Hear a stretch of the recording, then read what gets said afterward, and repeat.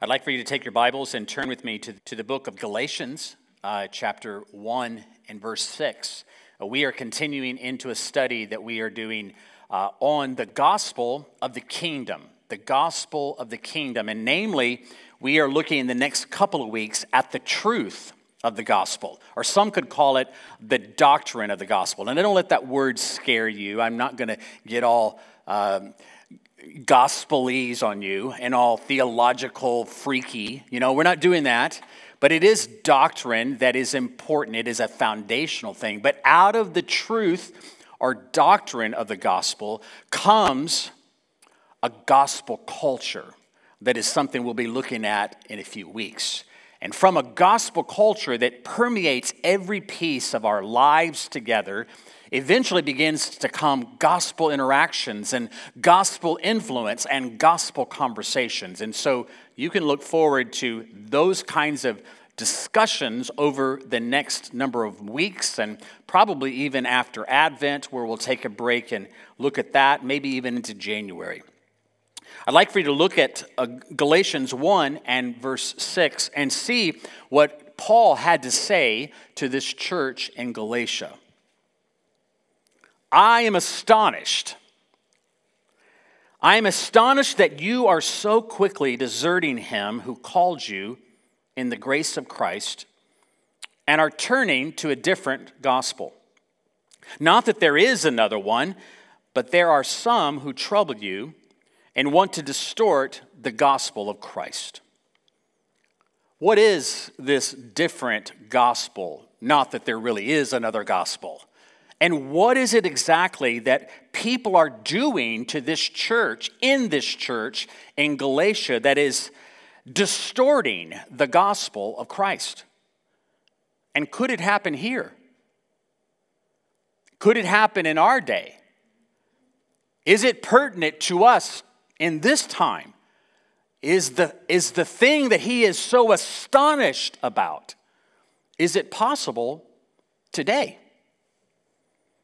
Paul gives some context to this church in Galatia in the first 2 chapters of this book, where he talks about his own story, and he tells his story a lot. You see it in Scripture. Paul was the writer under the inspiration of the Holy Spirit that wrote the majority of the New Testament that we have. And in many of his writings, he's telling his own story, how at one point he was opposed to the gospel. He was actually going about persecuting those who believed in Jesus Christ. He was arresting them and hauling them before courts, and he was seeing if they could be put to death for their waywardness against Judaism.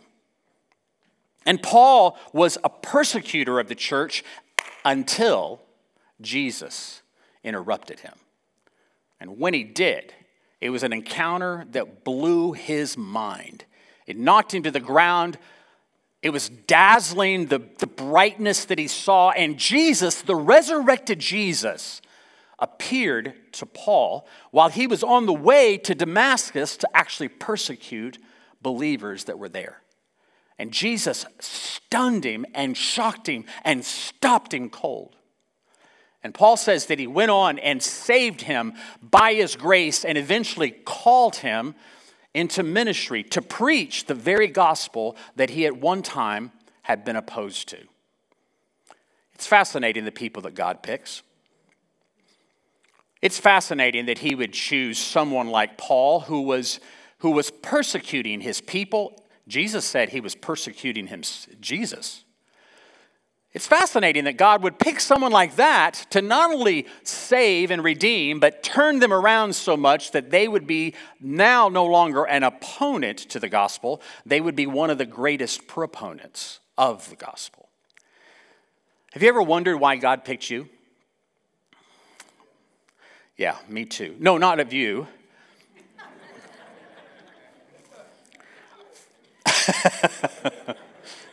I wonder why he picked me, and Jay wonders why he picked him. How's that?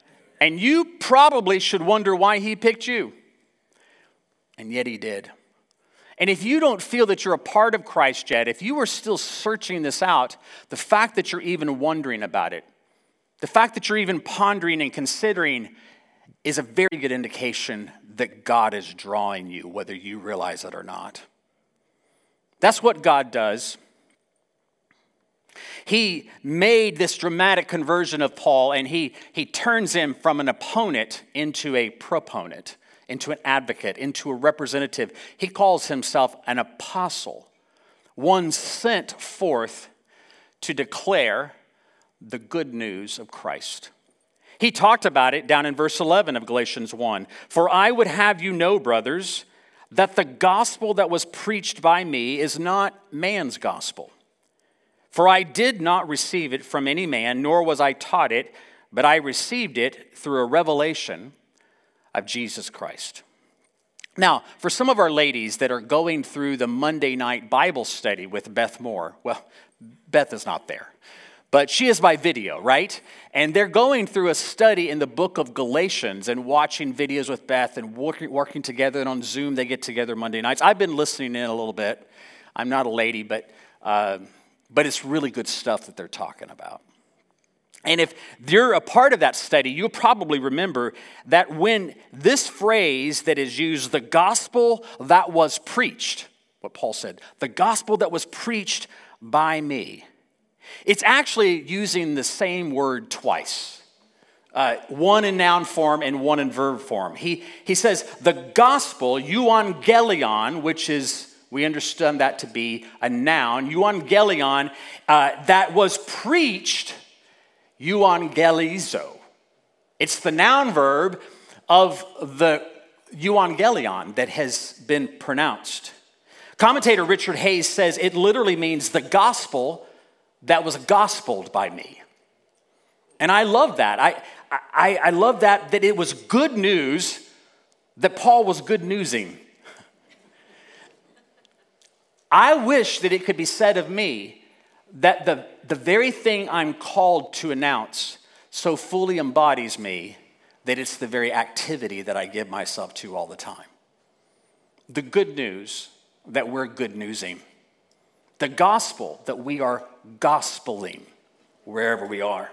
The story continues, and I'm trying to summarize. 17 years later, after Paul's conversion, 3 years in, he went to Jerusalem, but then continued ministry. And 14 years after that, he returns to Jerusalem to set with a group of what he calls influential people. I call them church influencers. They are influencers in the church, and he goes to discuss with them this gospel that he's been preaching primarily to the Gentiles. To make sure, as he put it, that he's not been running in vain. And I love that because Paul, even though he has received profound revelation from Jesus, and he did not receive it from any man, he said, but from Christ himself, he still submits that process to the other leaders in the church. And he goes and he's talking with them. And in this meeting, it's James, who is the half-brother of Jesus, and Peter, who sometimes he refers to as Cephas, and also John. And these are consulting with him, and they come to this conclusion after talking with each other there in Jerusalem. 17 years after Paul has been converted and already been ministering, they can conclude that indeed the gospel that Paul has been preaching is the very same gospel that they themselves had been preaching. So, problem solved. Shouldn't be a problem now, right? They concluded everything's kosher. That's not a really good word to use right now. They concluded it's the same. Shouldn't be division. Shouldn't be controversy. But we all know the story didn't end there. Flip over to Galatians 2. Galatians 2 and verse 11. But when Cephas came to Antioch, that's the same person as Peter, okay? Just another one of the names for Peter. I'm not sure why he uses it. I have my theories, but I won't divulge those. Maybe he's trying to help him remember where he came from. I don't know. But when Cephas came to Antioch, now Antioch is where Paul was based out of. He and his comrade in the gospel, Barnabas. And when Cephas came to Antioch, I opposed him to his face. I love that. To his face. It just means in person, all right? He didn't get up in his face, like he's going to have a fist fight or something. It's just, he did it in person because Peter stood condemned, Paul says. For before certain men came from James, Peter was eating with Gentiles. But when they came, he drew back and separated himself, fearing the circumcision party. And the rest of the Jews acted hypocritically along with him, so that even Barnabas was led astray by their hypocrisy. But when I saw that their conduct was not in step with the truth of the gospel, I said to Cephas before them all, if you, though a Jew, live like a Gentile and not like a Jew, how can you force the Gentiles to live like Jews? Paul calls him out, and those that are with him, and those that are being led by him in this error, he calls him out for his hypocrisy. He challenges him in public because Peter had done it in public. Peter has come to visit this church in Antioch, which is a thriving, healthy, missional, growing church. Fascinating to read about. The diversity there is phenomenal. I pray that the Lord helps us one day have the kind of diversity that they as a community had.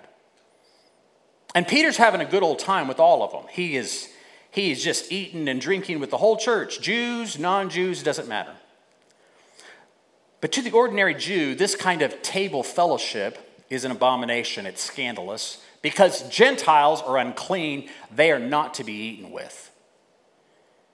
And furthermore, many Jewish believers in Christ were still demanding that Gentile believers keep the entire law of Moses and even get circumcised, which really cuts to the chase. I'm sorry, I just had to do it. Dad humor is very hard for me, and I just have to resort to it sometimes.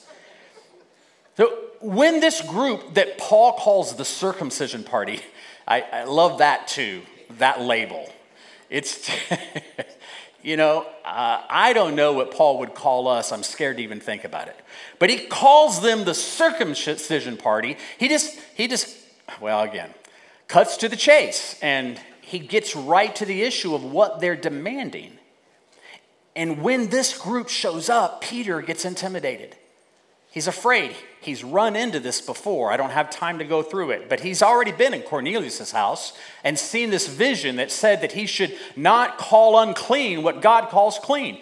He has been messed with throughout his life, and now even on this issue, and yet he still caves when others that are more demanding show up. He withdraws from the Gentile believers. He separates himself from them. And many that are also Jewish follow him, including Barnabas. But Paul is having none of it. And he calls them out for their hypocrisy. This story is important to us, not because we have churches going around demanding people do what they were demanding. We don't have that group, well, not that I know of. We don't have people asking for that kind of allegiance or adherence to a certain code of ethic or rule in order to be included. But do we? We sort of do. It's just not as overt. This story is critical to us today because it helps us see what is the truth of the gospel and what is not the truth of the gospel. And the only way that we're going to be representatives and reach this pluralistic, post-Christian, postmodern world that we live in is if we understand fully what the gospel is and how to stay in step with its truth. That is the core of who we are as God's people. And while the gospel is richly complex, profound enough to explore for a lifetime, it is also simple enough to tell a child. And at its very basic element, at its core, it is simply good news that God came to save sinners. The gospel is an announcement that God sent his Son to save us from ourselves and the penalty of our sins, both Jew and Gentile. And it is why Paul said to the Roman church, "For I am not ashamed of the gospel, for it is the power of God for salvation to everyone who believes, to the Jew first and also to the Greek." That word power is dunamis. It's where we get our word dynamite. I am not ashamed of the gospel, for it is the thing that dynamites you into a new place with God. It is a power that is beyond theoretical knowledge that you can have in your head. It is a power that blasts you out of your sin and your rebellion and brings you into the kingdom of God. It is the power of God. It is the power for salvation to everyone who believes. Now, you would think that with all of Paul's writings, and there are many more that allude to this, and throughout Scripture, good news is talked about. You would think with that such controversies like what Paul and Peter, Cephas, had would no longer be an issue. But you would be wrong, because they have continually been an issue throughout church history. Just 130, 40 years after Paul, the ancient church father Tertullian, he said this: "Just as Jesus was crucified between two thieves, so the gospel is ever crucified between two errors." What are those two errors? Well, I can tell you they are very much at work today, just like they were then. Those two errors are, on the one side, what we might call legalism or moralism.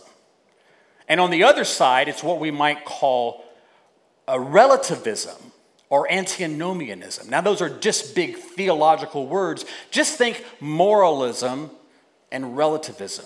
Or even think religion and irreligion. Both are a type of different gospel than the gospel that is the power of God, the dunamis. Those don't have the dunamis. They have all sorts of other trappings, but they don't have the power of salvation to everyone who believes. They're different, and they try to take away the very real distinction and power of the true gospel. Moralism stresses truth without grace, saying we must obey the truth in order to be saved, while relativism stresses grace without truth, saying we are all accepted as we are and we all get to decide what is true for us. But truth without grace is not really truth. And grace without truth is not really grace. And that's why in John's gospel, Jesus himself is described as one who is full of grace and truth. Tim Keller describes these things, and I tried to really write this myself, but I just couldn't come up with anything better than what Tim says. So he describes these two counterfeit gospels on either side of the real gospel that has the power, the dunamis, to explode you into salvation. These two counterfeits are on either side of the real gospel. First, moralism or legalism. He says moralism is the view that you are acceptable through your attainments. Moralists do not have to be religious, but often are. And when they are, their religion is filled with rules, viewing God as very holy and just. This view will lead either to A, a self-hatred because they can't live up to the standards, or B, self-inflation because they think they have lived up to the standards. And it's very ironic when you think about it that these two extremes of this moralism come from the same root, moralism. But whether you end up proud because you think you can do it on your own, or defeated because you realize you can't, you miss out of transforming power that the true gospel provides, because your gospel rests in your own individual effort rather than his. Keller goes on to describe the other enemy, the other counterfeit gospel, as relativism. He writes, relativists are usually irreligious or else they prefer what is called liberal religion. On the surface, they are more happy and tolerant than moralistic religious people. Boy, that's true. Most moralistic people are very unhappy. They're cranky and not fun to be around. But the relativists are pretty easygoing as long as you don't challenge them on their own sin. Anyway, I digress. Although they may be highly idealistic in some areas, Keller says, they believe that everyone needs to determine what is right and wrong for themselves. They are not convinced that God is just and must punish sinners. Their beliefs in God will tend to picture him as loving or as an impersonal force. We have to remember that neither moralism or relativism is the gospel of Jesus Christ. In fact, not only are they not the gospel, they are enemies to the gospel. We simply won't get there with strict religious rule keeping or with permissive tolerance that anything goes, whatever feels good to you. Both are counter to the gospel of Christ. I want us to just close by going back to that verse 14 of Galatians 2, because it paints a picture of what is required to avoid those two extremes, those two counterfeits on either side of the true gospel. Verse 14 says, "But when I saw that their conduct was not in step with the truth of the gospel." And then he goes on and says what he does. That phrase, their conduct was not in step. It actually is one word in the Greek. And that word is orthopodeo, which is where we get our English word orthopedic from. Interesting to me.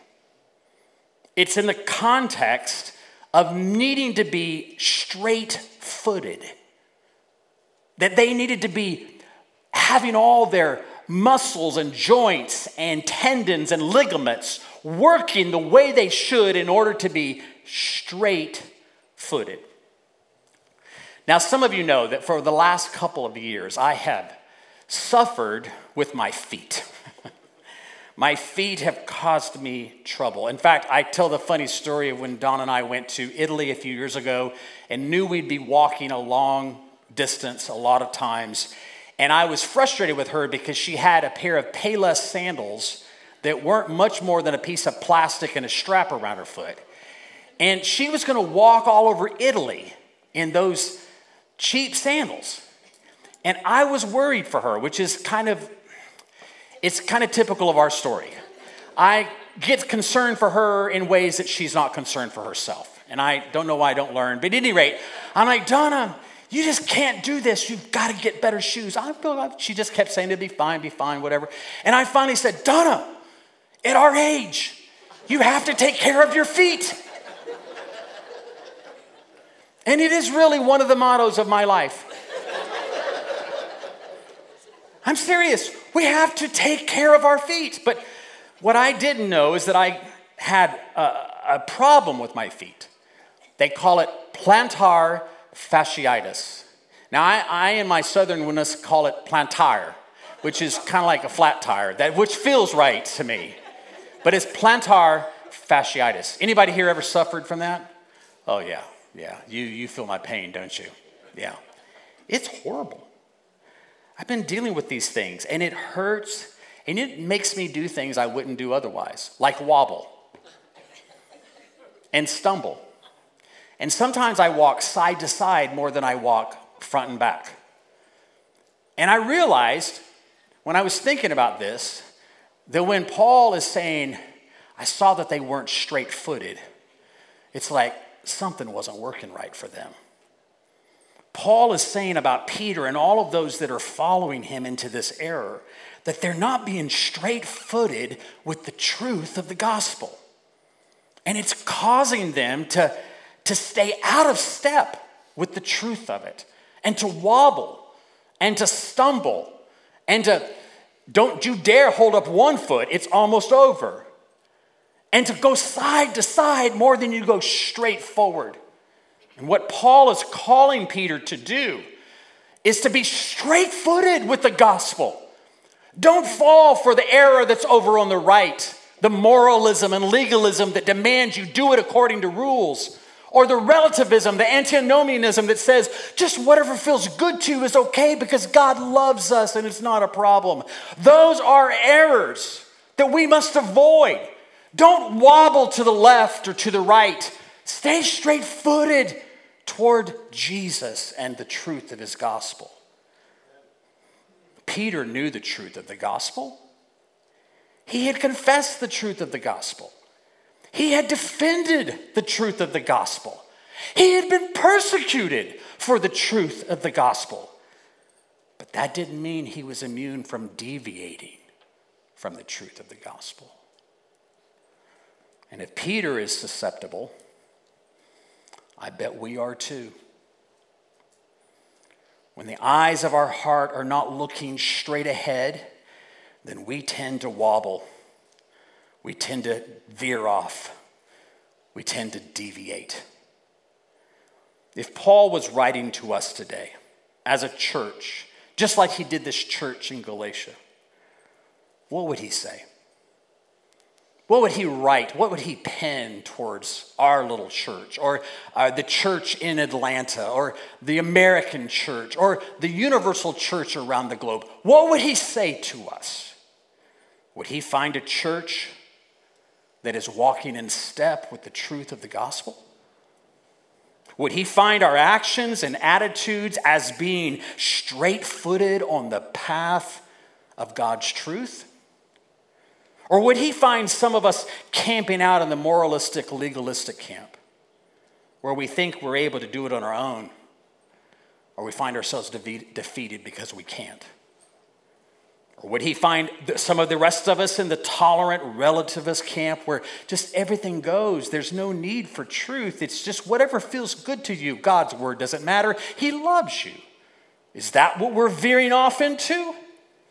Because that's danger too, and it's counterfeit, and it's not the truth. It does not have the dunamis that has the power to save those who believe. You can't get that up here. You have to get that in here. Your actions matter. Your life is a sermon. People are watching. If you confess and follow Jesus, they're watching your life and your attitudes, and you're instructing them whether you know it or not.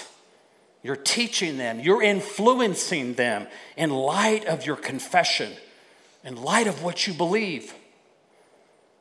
Let's stop believing a different gospel. Let's keep in step with the truth of his gospel, the dunamis, the power of salvation for those who believe. Amen.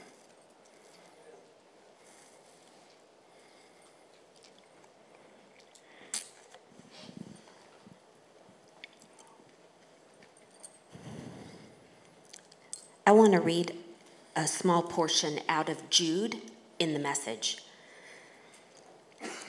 To those who are called, beloved by God, and kept for Jesus Christ. That's us.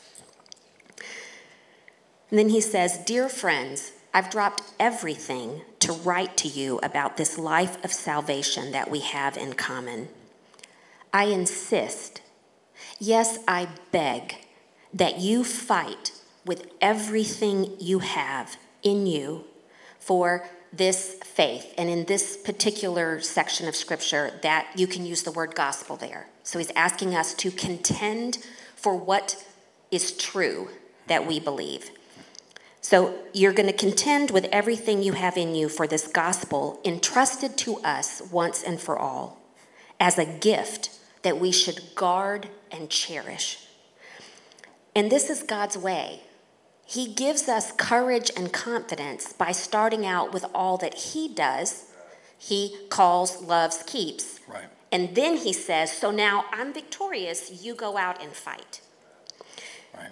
You should carefully study, meditate, and build yourselves up in this gospel by praying in the Holy Spirit, staying in the center of God's love, keeping your arms open and outstretched with mercy from Jesus.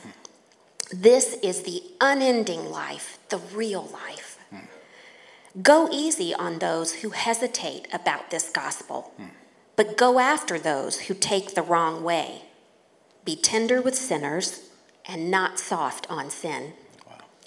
And now to him who is able to keep you from stumbling over the gospel, to present you in his glorious presence without fault, without fissure, without having diminished or distracted from the gospel, with great joy, to our one God, our only Savior, Jesus Christ, our Master. He has glory, majesty, strength, and rule before all time, now and forevermore. Amen. Amen. We're going to pray for us as a community. And as we're praying, if the Lord is speaking to your heart, I'm just encouraging you to do what Pete said earlier. Call out to him. You don't have to respond to us. But if God is speaking to you, if the Holy Spirit is speaking to you, maybe you've never believed the gospel. You've never been dynamited into salvation. You've thought about it theoretically, you've been around it occasionally, but you've never believed and had him explode you into it. Today's a good day to do that. After we pray and we get closed, we're going to give opportunity for you to come. We'd be happy to pray with you. It doesn't require us to pray with you. All it requires is for you to believe and confess and believe that he's going to do what he said he would do. But maybe for some of us here today, we have veered, we've wobbled one way or the other. These are two massive enemies throughout history that have stood up against the truth of the gospel. And maybe we've leaned towards permissiveness, tolerance, and, oh, well, it is what it is. And maybe we've leaned towards legalism and hard-nosed and demanding that everybody do it the way we can't even do ourselves. Regardless, if the Lord is speaking to you, today is a good day to repent of those areas. Call them out for what they are and ask the Lord to restore you. If you will repent, he will restore and you will become what he has you to be. So we're going to pray for us as a community, and while we're praying and singing afterwards, you consider what the Lord, the Holy Spirit, is saying to you. Father, thank you for the eternal truth and power of the one gospel. And thank you for calling us to this moment to remember, to confirm, and to adjust. Your plumb line doesn't move. That's right. And so when we see it, we have to move. We have to move and be aligned. So, Father, thank you for this opportunity to consider the gospel that we're living by. And whether we're walking that narrow path into your wide open spaces, or whether we're making a path of our own and leading ourselves and others astray. Thank you that your forgiveness is sufficient. Yes, Lord Jesus. That when we confess, you are so incredibly faithful to forgive. It's because of you that we can even repent. That's right. So, Father, I ask that you would touch my heart and the heart of those here with your word of truth and grace, that we would bend the knee, that we would bow our heads, and we would receive from you the real gospel the gospel by which we can be saved. Yes, Lord. The only way to salvation. And that we would let go of any doctrine or preference that has clouded the gospel. Yes, Lord. And that we would be amended both in our hearts and in our lives, Yes, Lord. by agreeing with you about what is true, Yes. and by receiving again your saving grace and your ability to keep us in the way.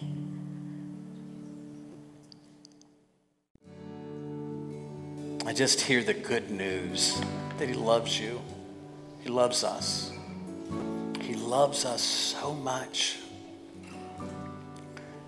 that he made a way for us to be with him. Don't refuse the love of God. Don't refuse the offer of his mercy and salvation. Don't refuse his Spirit. As we go today into this week, may we be filled with the Holy Spirit, that same Spirit that gave us the power to be saved. And may it quicken us.